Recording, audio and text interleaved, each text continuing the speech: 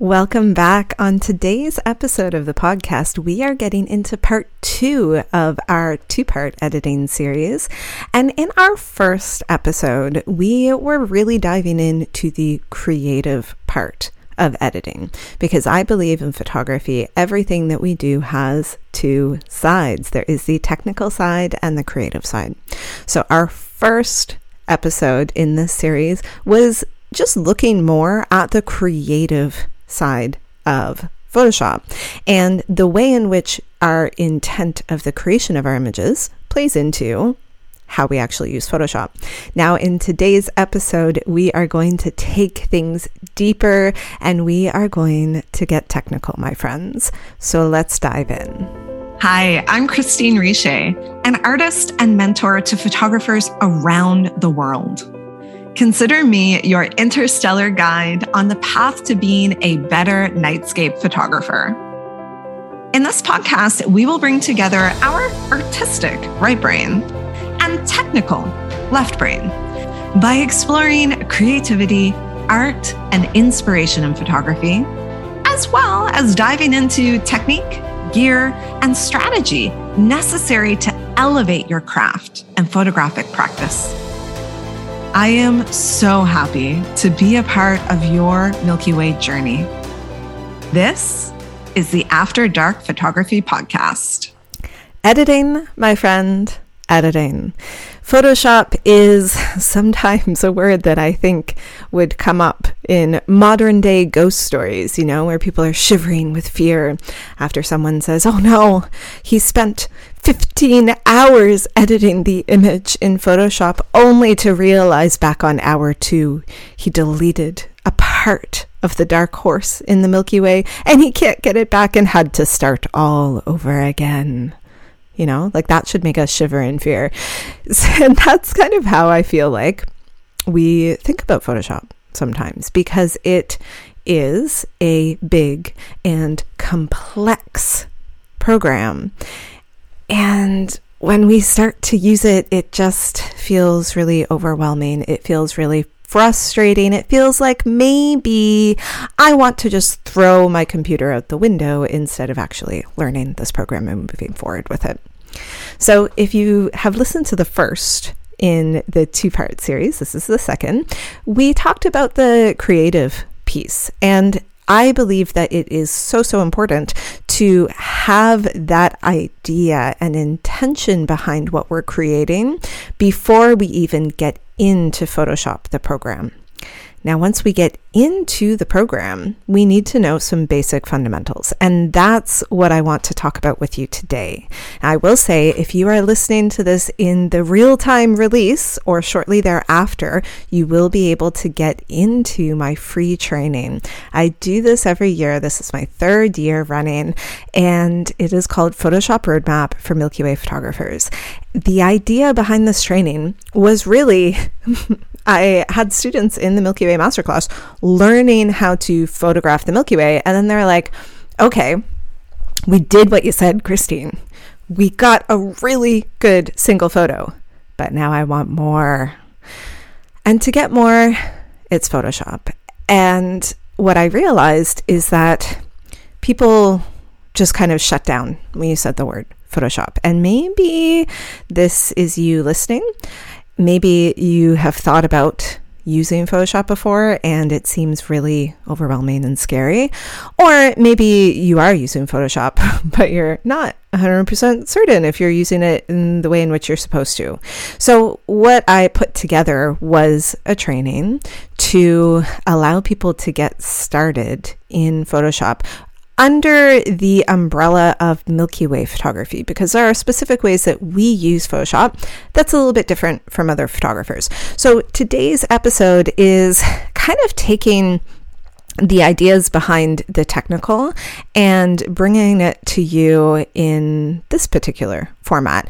And we are going to go from the range of what our images actually supposed to look like and how do we decide what we think that is, to the different ways in which we create those images and how that will affect the way that we use Photoshop, and then into actually some of these really foundational principles of Photoshop. That's what we're going to get into today in the podcast episode, and that's what we go even farther in depth into inside the free training. So if you want to sign up for that, you can go to christinerosephotography.com/Photoshop roadmap. That will be linked up in the show notes here on the podcast, and we go in depth even more there.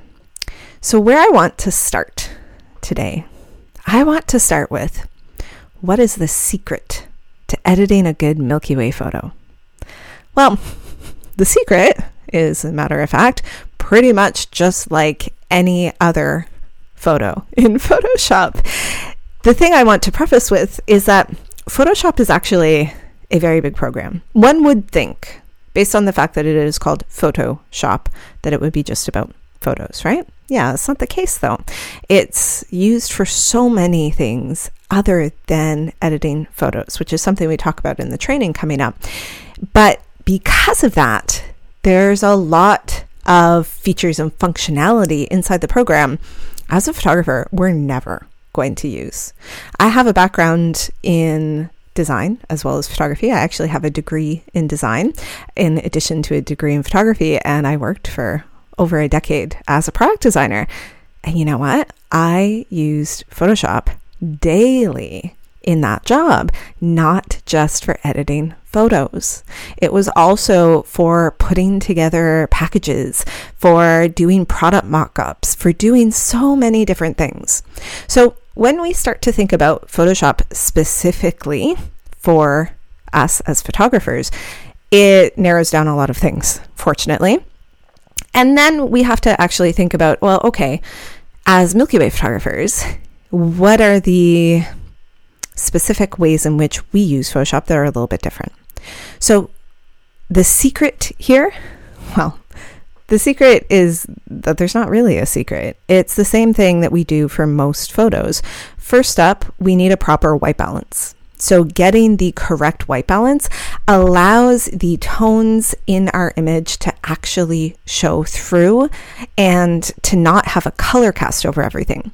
When you have a color cast over everything, what happens is that you are going to get images that just lack any pop. Like everything blends into one another. There's nothing in the image that seems to come off the page at you.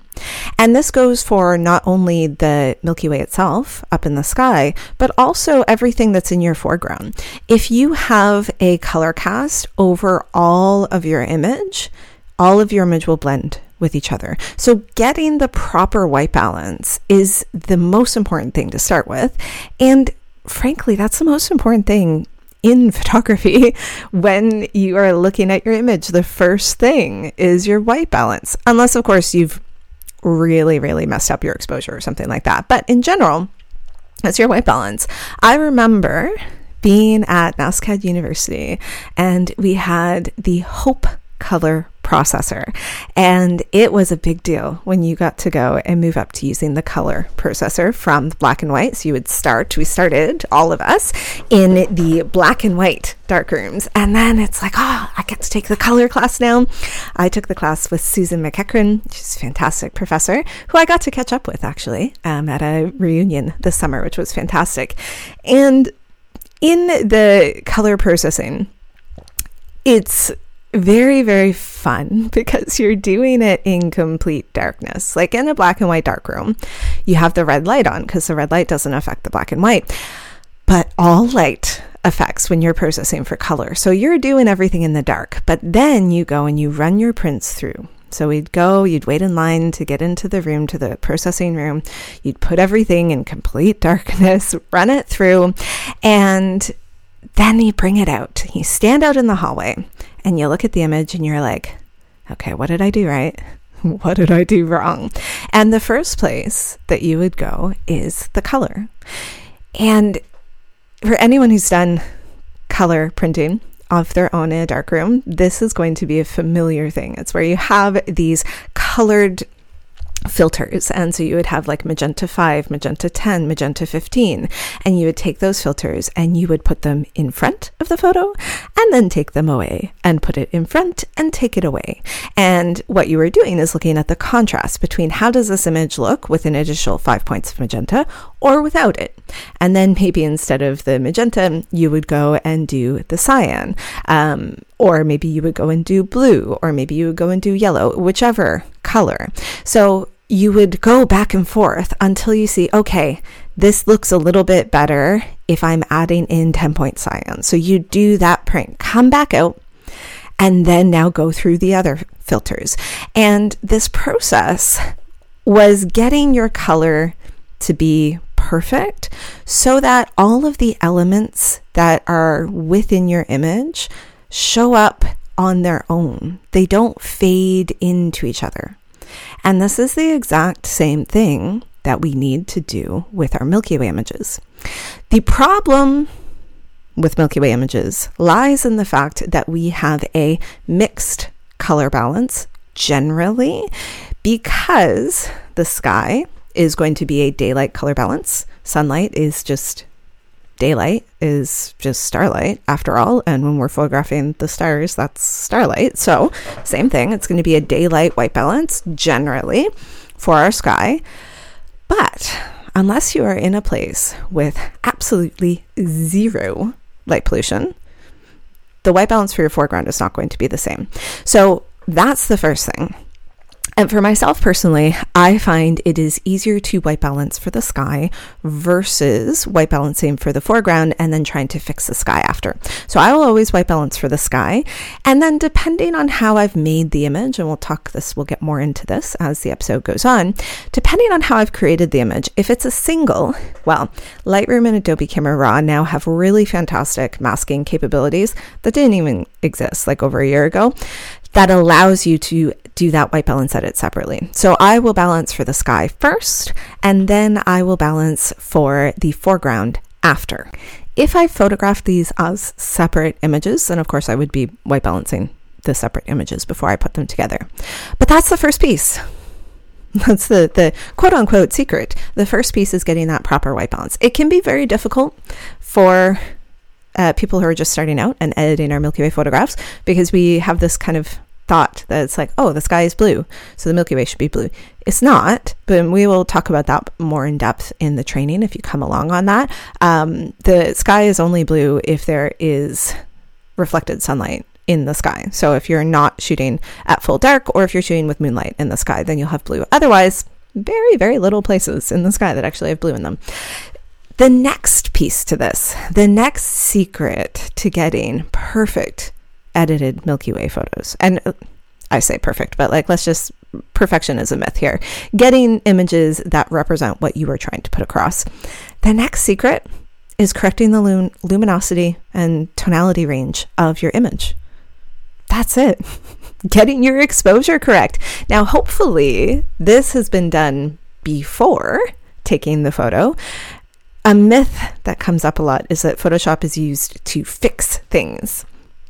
Photoshop is not used to fix things. We should be creating our images with Photoshop and what we're going to do to our images in Photoshop in mind. So we should be paying attention to things like our histogram in camera. We should be paying attention to our framing, to our exposure levels. All of those kinds of things should be thought about before we get to Photoshop. Photoshop is not a magic fix, though sometimes there are things you can do to help it along. Photoshop is instead just the tool that we use with good raw data to put together our image. So once we have a correct white balance, then it is taking and tweaking that exposure to show us what we want to see in the image. So really it's about editing the image so that it depicts what the artist had in mind. So what was in your brain when you created this? What was your experience, and how do you want to put that across? And of course, that goes back to our first episode that we had in this 2-part series, so we won't go crazy in depth into that. But let's think of it this way. Let's say it's a foggy day. So it's a foggy day and I'm photographing one of the bridges downtown. Or you're photographing, I don't know, you're some famous bridge like in Seattle or something like that. You're photographing a bridge and it's got the fog rolling in off the water, and it's like ghostly, right? The way that the bridge is coming up out of the fog. That image, the luminosity of it, the tonality of it, it's going to be muted. It's going to have a low contrast because that's what we expect of that. You're not going to push the contrast up high and want to have crazy saturated colors and detail and all of that. That's not what that image is calling for. So it comes with understanding what exactly do we want to show in our image. When we get to the night sky, here's the thing with the night sky. The light from the stars is coming to us from thousands of light years away, tens of thousands of light years away, really, really far, real far away. And what happens when light comes at us from really far away? Well, let's take it to something that most people will understand, even if, they've never photographed the stars before. People have taken pictures before, and there's things that were really far away in the pictures. Like, I took a photo, it has a landscape, and way in the back, there's mountains. Those mountains are a lot less clear than the things that are close to us. There's this atmospheric disturbance in between us and the mountains. So the farther away that light is traveling, the less contrast and clarity it has. Now that's here on Earth with mountains that are, I don't know how far away, like how many miles are they away, versus stars that are inside our universe, but not our solar system, maybe not even our galaxy, depending on where we're looking at and how far we're shooting and what's in it. And they're coming from so far away. So it makes sense that light is not very contrasting. It makes sense that it's going to be pretty gray, that it's come very far to reach and be captured by our camera sensors, which can we just for a moment, real talk here, how freaking cool is that? Very, very cool. I think so, at least. And I think by virtue of the fact that you're here listening, you agree as well. So since that light is coming from so dang far away, you know what it needs? It needs some good contrast. That's what it needs. It needs contrast. And this is in the training, we're going to illustrate this so you can actually see this. But so often, the thing that I hear from people is, oh, well, you're photoshopping that. That's not true. So on and so forth. And it's like, you know what? You would want a little bit of Photoshop too. If I had to travel tens of thousands of light years just to get to you, I'm going to need a little bit of sprucing up as well. Okay. So our sky needs a lot of contrast added. But now we have our foreground. And that foreground is not traveling light years. The light that's bouncing off of the foreground is not traveling light years to get to our camera. No, it is traveling a few feet to get to our camera, maybe a couple kilometers or miles, depending on what it is exactly that you're shooting. But in general, our foreground needs to be treated differently than our sky. And this is where Photoshop comes into play. And this is the whole darn reason that we end up using Photoshop. It's because when we are creating our images, the way that we photograph the sky, edit the sky, is generally going to be different than the way that we photograph the foreground and edit the foreground. But then we take those two images and we put them together in Photoshop, and it gives a different representation of our experience. And it's the culmination of the technology being able to create something that we've experienced in a variety of ways, but putting it all together, which is just so cool. So basically, think of it like this. When we are taking our images, I'm going to start with just a single image for the night sky. We are exposing for the sky. Now, this might be a different way than you've thought about it before. When we're exposing for the sky and we're in a place that's truly dark, that sky is actually our light source, right? Because if we're in a place where there's no light pollution, there's no local light pollution around, there's not a lot of ambient light pollution nearby, the sky, those stars up in the sky are actually our light source. Now, what happens when you are taking an image? This is just photography in general. It's like photo 101 and talking about dynamic range. What happens when you are photographing an image and you are exposing for the light source in that image? What happens to your foreground? Your foreground is dark, right? Think of it this way. Think of taking a sunset photo and you're shooting towards the sun. Let's say it's a beach sunset, because it's my favorite place to be. Can I be at the beach while the sun is setting? That's all I want in life. So we're at the beach. The sun is setting. Point your camera towards the sun and you want to expose for the sun because you're getting some just beautiful golden hues all around it. So you expose for the sun. Now let's say Jazz, my dog, my black lab, just in case you don't know, I know most people do, but just in case, she's laying with a stick on the beach. She's in the frame, but I'm exposing for the sun because I don't want the sun to be blown out. I want the sun to have those beautiful golden hues. Well, you know what? Jazz and the beach are one and the same. You cannot tell in that image that there is a black dog lying on white sand. There's a fair amount of contrast in that scene between Jazz and the sand. It's hard to do that. But when you are exposing for the light source, everything in the foreground is dark. If you do it the other way and you expose for the foreground, all of a sudden, we know what happens to that sunset, don't we? It's blown out. You don't have any color. You don't have any detail.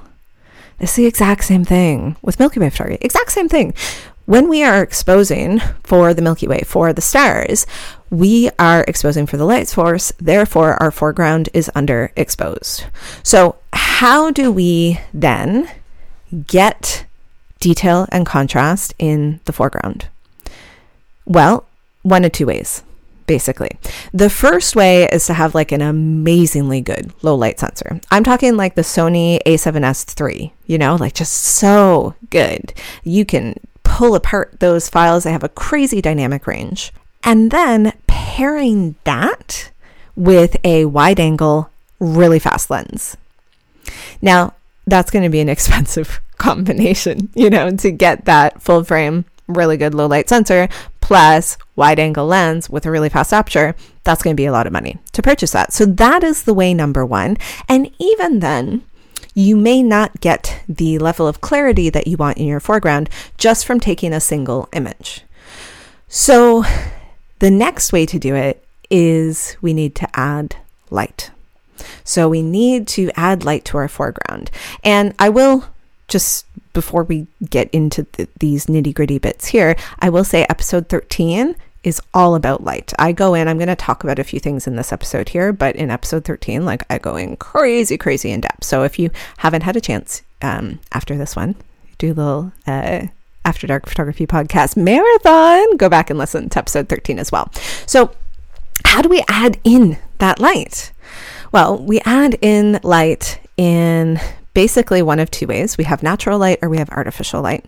Natural light is going to mean we have to take two photos. We have to take two photos. If we want to have really great clarity in the Milky Way and have a proper exposure for the foreground, those are two separate photos. Once we get into two separate photos, that's Photoshop. You're outside of the realm of Lightroom or Adobe Camera Raw because they can only deal with single images, except for doing things like panoramics. They can merge panoramics and they can merge HDR, but that is not what we're doing here.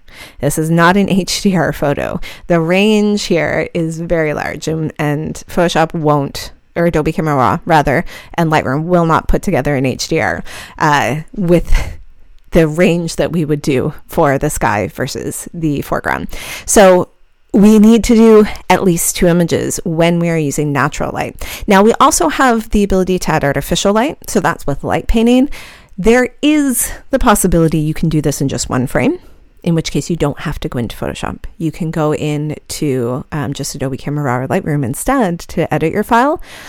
I will say for the most part, unless you're really good at light painting, you're probably going to need a couple frames for it. So you will end up using a couple different images that you put together in Photoshop.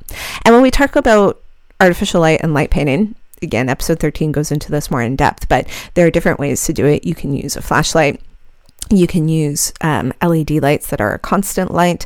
Those can sometimes be set up if you have enough of them and you have enough people and you can kind of get all of your pieces in place.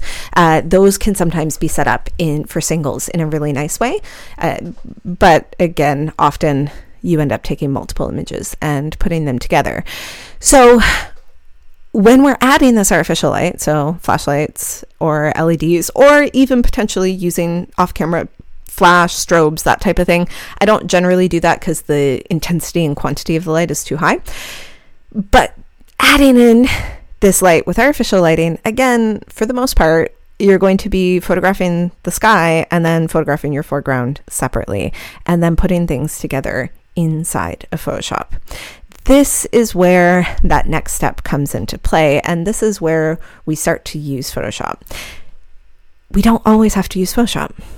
If you've been following along on this, I basically said we can shoot single frames and we can edit single frames inside of Adobe Camera Raw and Lightroom.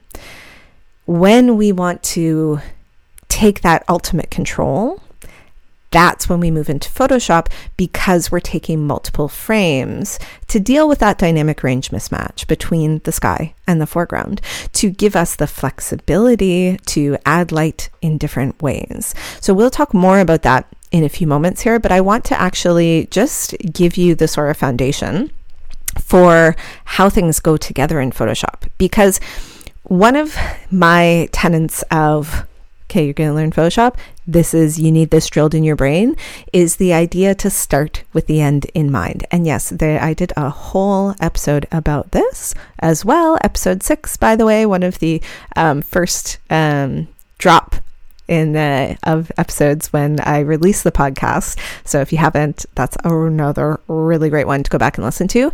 But Stephen Covey says, begin with the end in mind. And bringing this idea to how we create our images and bringing it with the knowledge of how we edit in Photoshop is it's going to make everything you do so much easier. So much easier. Think of it this way. When you know how you're going to edit your images, creating your images is easy. There's no more of this throwing spaghetti at the wall and hoping something sticks, right? By the way, did anyone else do that as a kid? That was my favorite thing. I was like, oh, I get to cook spaghetti tonight.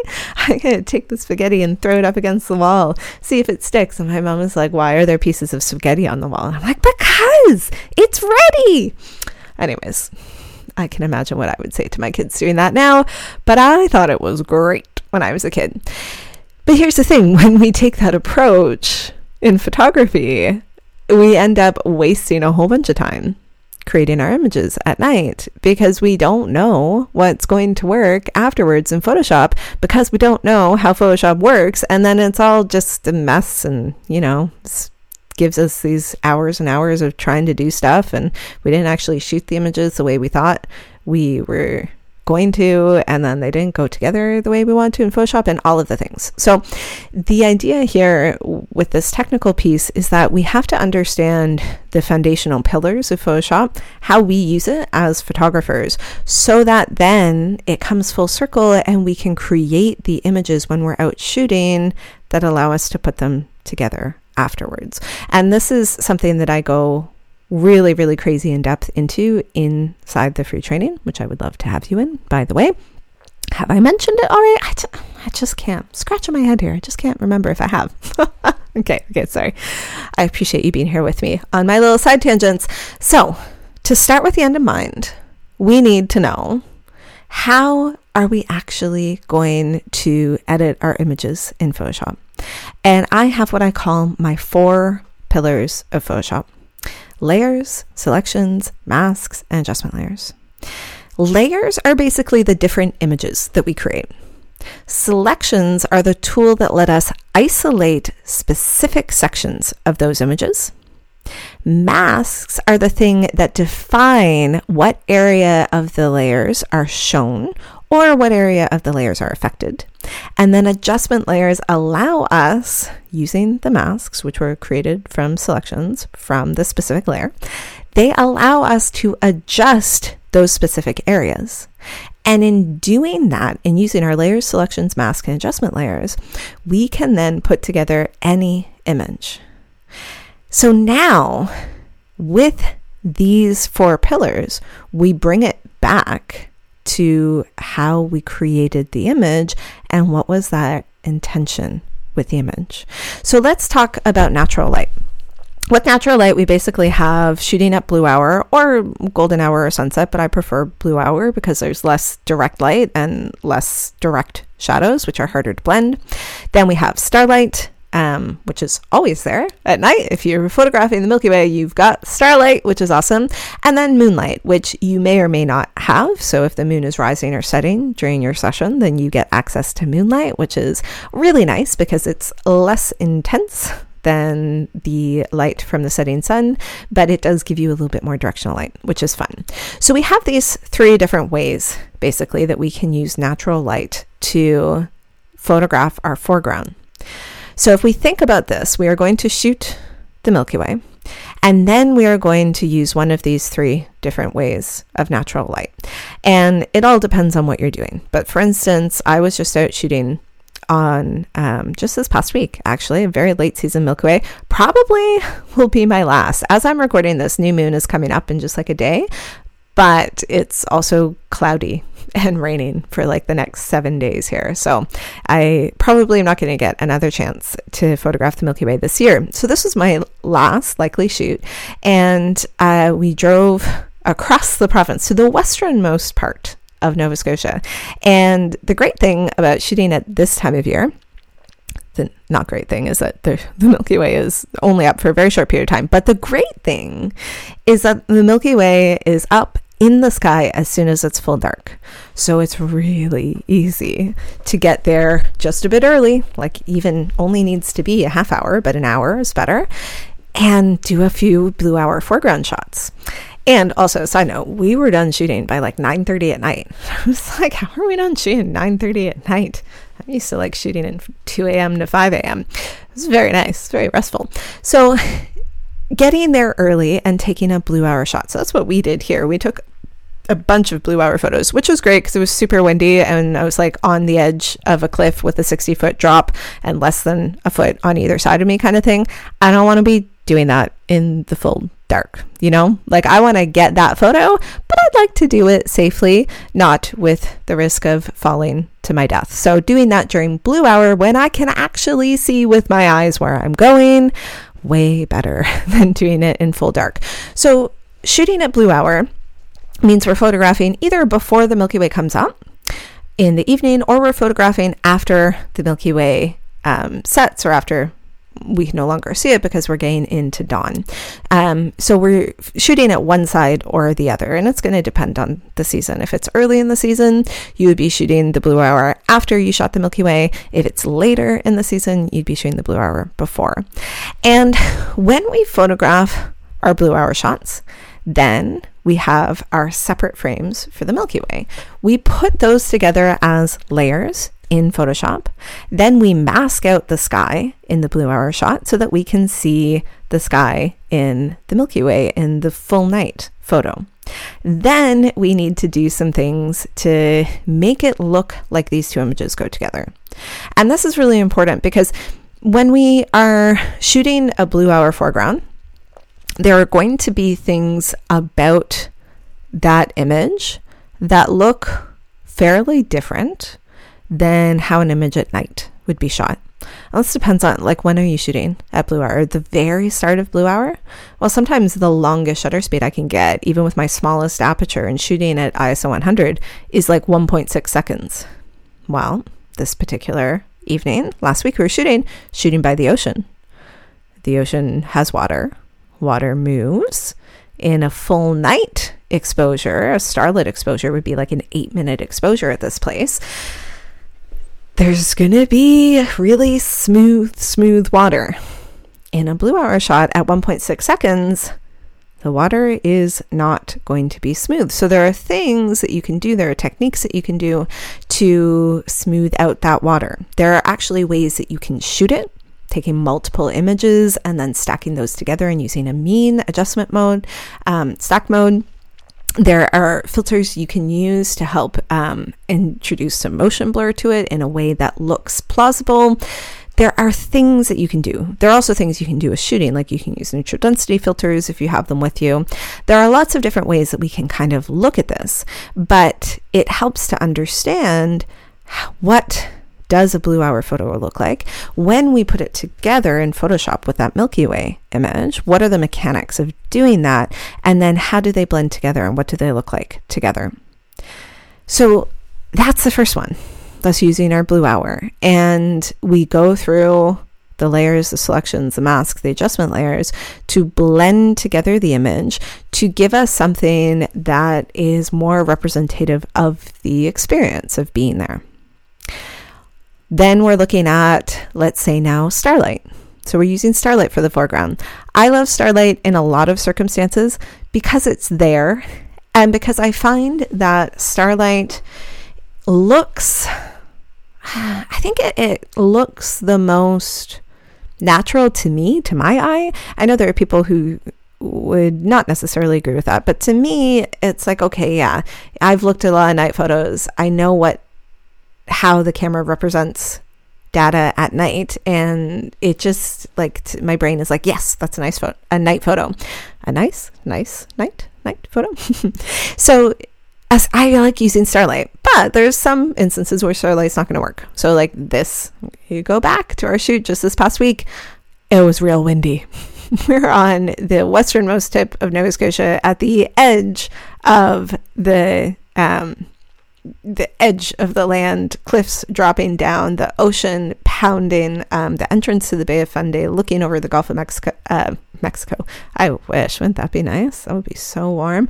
Looking over the Gulf of Maine, rather, and the winds are just buffeting us, like just coming in and smacking us. You know what that's not good for? That's not good for a 15-minute exposure. The camera is not going to be still. There's going to be too much movement in a 15-minute exposure. So starlight is great for calm nights, but if you have a lot of movement going on, and especially if your camera is going to have a lot of movement, starlight is not a good option. So for us, we didn't use starlight, but there will be times when you can. And let's say instead of photographing at the ocean with really heavy winds, I was shooting a nice, calm, peaceful lake. Here's where some things come into play that we need to think about. And I won't go crazy in detail into all of these. There's lots of different things that we can think about in starlight images. But since we're talking Photoshop, I want to get your brain working just a little bit around this. So with a starlit image, let's say we're at the lake, we're photographing the Milky Way, and then we're doing, let's say, an 8-minute or a 15-minute exposure for our foreground to get more light on. There's maybe a beach that's there. There's trees on the other side of the lake. We want to not have these just be dark black. We want to have more detail here. So we're going to take a longer starlit exposure for them. We put that together in Photoshop. Here's where we're going to have a bit of a problem. So we do our basic, we bring in our Milky Way photo, we bring in our starlit foreground photo, we bring them in as layers, we put the foreground photo over top, we mask the sky, and then we have the Milky Way showing through, and then underneath we have our foreground with the lake. There's a lot of light on it. We can see the color in the trees. Let's say it's the beautiful autumn trees with the changing colors. It's lovely. Now, here's a problem. We had a nice lake, beautiful, calm lake. And what are we going to see in that long starlit foreground shot? We're going to see the reflection of the stars moving over 15 minutes. But then when we look at the sky photo, we are going to see the stars perfectly pinpoint. This is where starting with the end in mind becomes really, really important. Because if you just took those two shots and then you come home and you put them into Photoshop, all of a sudden it's going to be like, this did not work. This does not look good. So now I'm at that lake and I photograph the sky, and then I photograph the foreground. And I say to myself, okay, I see the foreground, and I've got some star trails in there. What can I do? Well, what can I do is I can take multiple frames at a shorter exposure to stack together and reduce noise, and then you can blend that in Photoshop. You know how things go together in Photoshop. You know how you can select just the area of the reflection, how you can mask in something different. Maybe you didn't do that, but you get home and you realize, darn it, I should have done that. Well, now we can take the Milky Way from the sky, we can flip it, we can put it in the correct place over the foreground, we can mask it, and we can use our adjustment layers to get it to blend in. So there are lots of options for how we can use Photoshop and the images that we created to put them together. So then the last one, let's talk about Moonlight. Now Moonlight, theoretically, you could do a single frame. The issue that I take with single frames with Moonlight is that it doesn't give me the clarity and contrast that I want in the sky. As soon as the moon comes up over the horizon, and if it's a bigger moon, like if you're talking like a 90% illuminated moon, this is even before it comes up over the horizon. But if let's just say we've got like a little teensy tiny little crescent moon, even that little crescent moon comes up over the horizon, bam, your sky is blue, your contrast in the Milky Way has dropped. And to me, it just doesn't have the overall impact that I want it to. So I would prefer to take my Milky Way photos without moonlight and then take my foreground photos with moonlight and blend them together. And when you're blending them together, it's the same thing. Bring in your two images as layers. Use a selection on your foreground layer to get rid of to isolate the sky, then use the mask to get rid of that sky, and then you've got your foreground that's lit by moonlight, and then your Milky Way. Now, with moonlight, sometimes maybe you want to blend in the source of light, depending on where it's at, depending on how direct it is. There are things that you can do to get the two to blend together better. So there's our natural light in Photoshop. Now let's talk artificial light. With artificial light and light painting, it depends how you're doing it. Are you using a flashlight? Are you using a constant LED light? Are you using flashes or strobes? Are you using a car driving by? Yes, I've heard stories of people who want a car has gone by accident and they're like, that looks really good. And then being like, okay, I'll get the cameras running, you to their friend who's there, you get in the car and you drive back and forth, drive up to the top. I'll call you and tell you when it's time to drive down. There are many different ways with which we can light paint.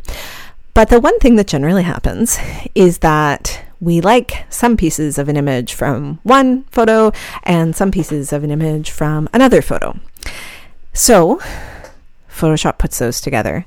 We now go from having two frames, one for the sky and one for the foreground, to having multiple. So one frame for the sky and then multiple frames for the foreground that you bring in as layers. So maybe instead of having 2 layers, you have 4 or 5 or 6 or 7 or 15 layers, and you're masking in different pieces of the light painting from the different images. The other thing with light painting, and this is, if I'm going to use light painting, I like to use light painting in addition to a longer exposure frame, whether that's, maybe I shouldn't say longer exposure frame, to a frame where there's more light on the entire scene. And that's what natural light gets you. It gets you more light in your blue hour or more light using starlight or using moonlight. It gets you just more light overall on everything. Versus light painting gets you more light just on wherever the light is painting on, and then everything else is really black. So another technique that you can use is to shoot your light painted frames. And generally those are going to be shorter frames. You're going to be make like a 20 or 30 second exposure. Then you also take a frame that's specifically for everything else, using, let's say you did it during blue hour, or you're going to use starlight to just get more light on everything. Of course, then Photoshop we'll put them together. So now you have a base image for your foreground, then you have your light painted frames that you put over top, and you mask those and put them together. And there's a variety of ways you can do that. You can use luminosity masks if you want to. You can use hand painting. You can use different selections, all kinds of things that we can do, fun ways that we can put these together. And I hope, as I've been going through these, that you have been starting to brainstorm the possibilities of oh, here are the different things that I could be creating, the different ways that I could be putting my images together. Because as we understand Photoshop, I know we've been talking a lot about shooting, and this is an episode on Photoshop, isn't it? Ha! It all goes together. As we understand Photoshop, all of a sudden, the ways that we can shoot open up. You start to get more of these creative downloads and ideas when you're out there shooting, because it's no longer this well, what in the heck am I going to do when I get home? How do these go together? How do I represent the idea, the feeling, the intention of my shoot in a way that makes sense? Well, the answer, of course, is we're going to use Photoshop to do that. But we have to know how to use Photoshop to do it so that we can create things. It all comes together. It's all this ecosystem. So when I am teaching Milky Way photography, the first thing that I teach is how to create a really good single photo. That's the first most important thing. But once we have that piece in, once we can do a real good single photo, then it starts to get into, well, okay, we're going to open things up now. We are going to be able to shoot more, to create more, to get more depth, more clarity, more color in our images. And how in the heck do we do that? We do that by taking multiple frames. And how do we put those multiple frames together? We do that in Photoshop. So it all comes back. It all interweaves with each other. When we learn Photoshop, and what I focus on is these 4 pillars. And inside the free training, hey, have I mentioned I'm doing with this? Okay, sorry, last time, promise. When we go into this free training, I show these things. I'm going to actually show you examples of this so that you can see in real time examples of what this looks like. That is the big secret here. Like I say, I have things where I'm unlock the secrets of Photoshop, because I have to come up with headlines that are catchy. And the real secret is we are editing our images just like every other photographer edits their images, except we have specific constraints based on the fact that we are photographing at night, and photography is just drawing with light, and at night there's a heck of a lot less light. So we have some constraints that we need to work within. And then when we move over into Photoshop, we just need to get these foundational pieces under us. When we get these foundational pieces down, then all of a sudden all these new worlds are opened up to us. These places that you were shooting at before that you just couldn't get an image to look good, now all of a sudden it's oh, I can do it. I did a study in lighthouses, and you might have seen one of my images I posted recently was a blue hour blend of a lighthouse. The other thing that I actually did with that blue hour blend is I shot it at night, at full night, and I shot it at some different exposures, and I did some stacking, and I put up a comparison inside my masterclass group showing here are the different ways that you can shoot a lighthouse. And a lighthouse is problematic because in any given night photography image, there's a large dynamic range between the sky and the foreground if there's any type of light in the foreground. But when you have a lighthouse is a really bright light source. It's got to be. We don't want ships to come and crash. So all of a sudden the dynamic range is just poof, it's so big. So I did an example showing here's what you can do in a blue hour blend versus here's what happens if you are shooting at full dark, and these are the ways that they get edited. Here's the differences in how they look. And when you start to understand about the ways in which you can put images together in Photoshop, all of a sudden it opens things up, and you can say I've had a really hard time photographing lighthouses, for those of us who are coastal, because there's so much light from them. And all of a sudden you can be like, well, you know what? I know how to put things together in Photoshop. So I can photograph the lighthouse during blue hour, because during blue hour there's so much more light around that light from the lighthouse is not as overpowering in terms of the rest of the scene. Then I can photograph the sky later on when it's full dark. And if you want to take this even the next step, you can photograph the sky so that it's unobstructed, so that you're not shooting through the light of the lighthouse, and you're able to get a more accurate picture of the sky. And then you can put those together in Photoshop. It's just one very specific, yes, example of how understanding Photoshop and the technical pieces of it will let us create an image that is more to the intention that we had. And so this particular lighthouse image, my intention was to convey the feeling of being there. You know, I'm there at this lighthouse. I'm seeing it at the edge of the earth, like literally the westernmost part in Nova Scotia, the edge of this earth, pouring light out into the sky for sailors who are coming through. And especially, you know, a lighthouse is one of the things I love about photographing them, is they are useful at night. Like during the day, a lighthouse is just a house that might look cool or might look boxy, but at night they are these beacons. And for, you know, people who are on ships in the middle of the night, which, like, by the way, I just want to like mad props to like fishermen and women and just people who are out at sea at night. During the day with big waves, it's scary enough. Think about that at night. Whew. Anyways, I love seafood and I love the people who bring me that seafood, but I am glad to not have that job. So this lighthouse is meant to be used at night. So I love the creation of images at night, including lighthouses, but it's difficult. So understanding Photoshop is a way that it can then be less difficult to get across that image and the feeling of the image in the way that I want it. And that's really what this is all about.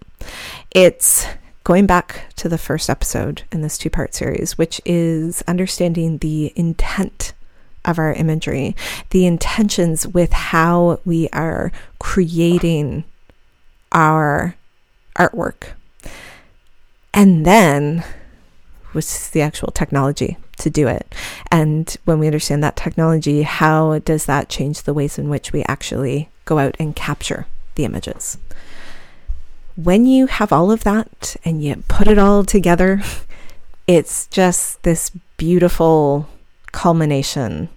And it's what gets us those images that people want to stop and spend time with.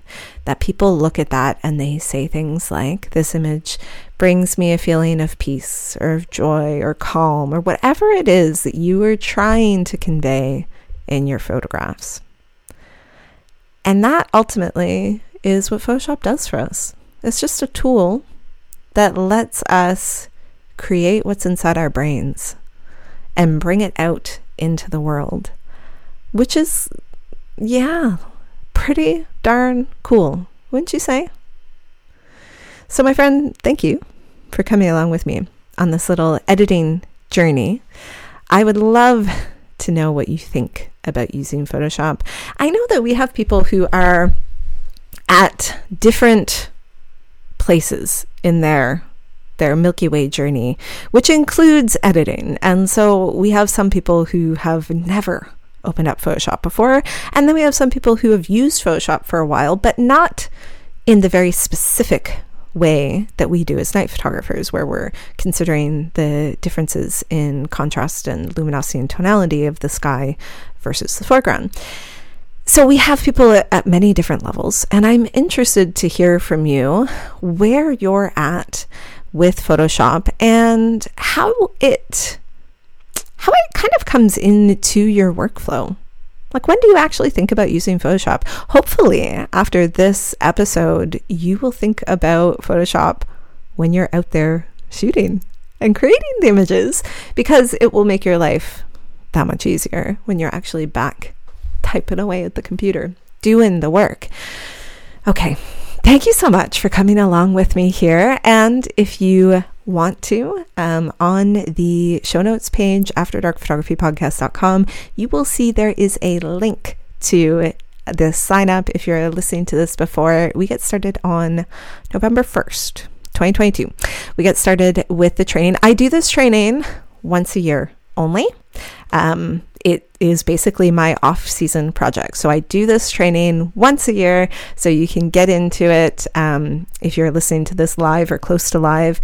And the link will be on the show notes page, or go to ChristineRosePhotography.com/Photoshop roadmap. Christine is with a K, by the way, and that will get you into it. I would love to see you there. It's always a blast going through this training, and I also will get to show you visuals that go with the audio that we've heard today, and that's a really powerful way that you can learn and take this to the next step and take it deeper.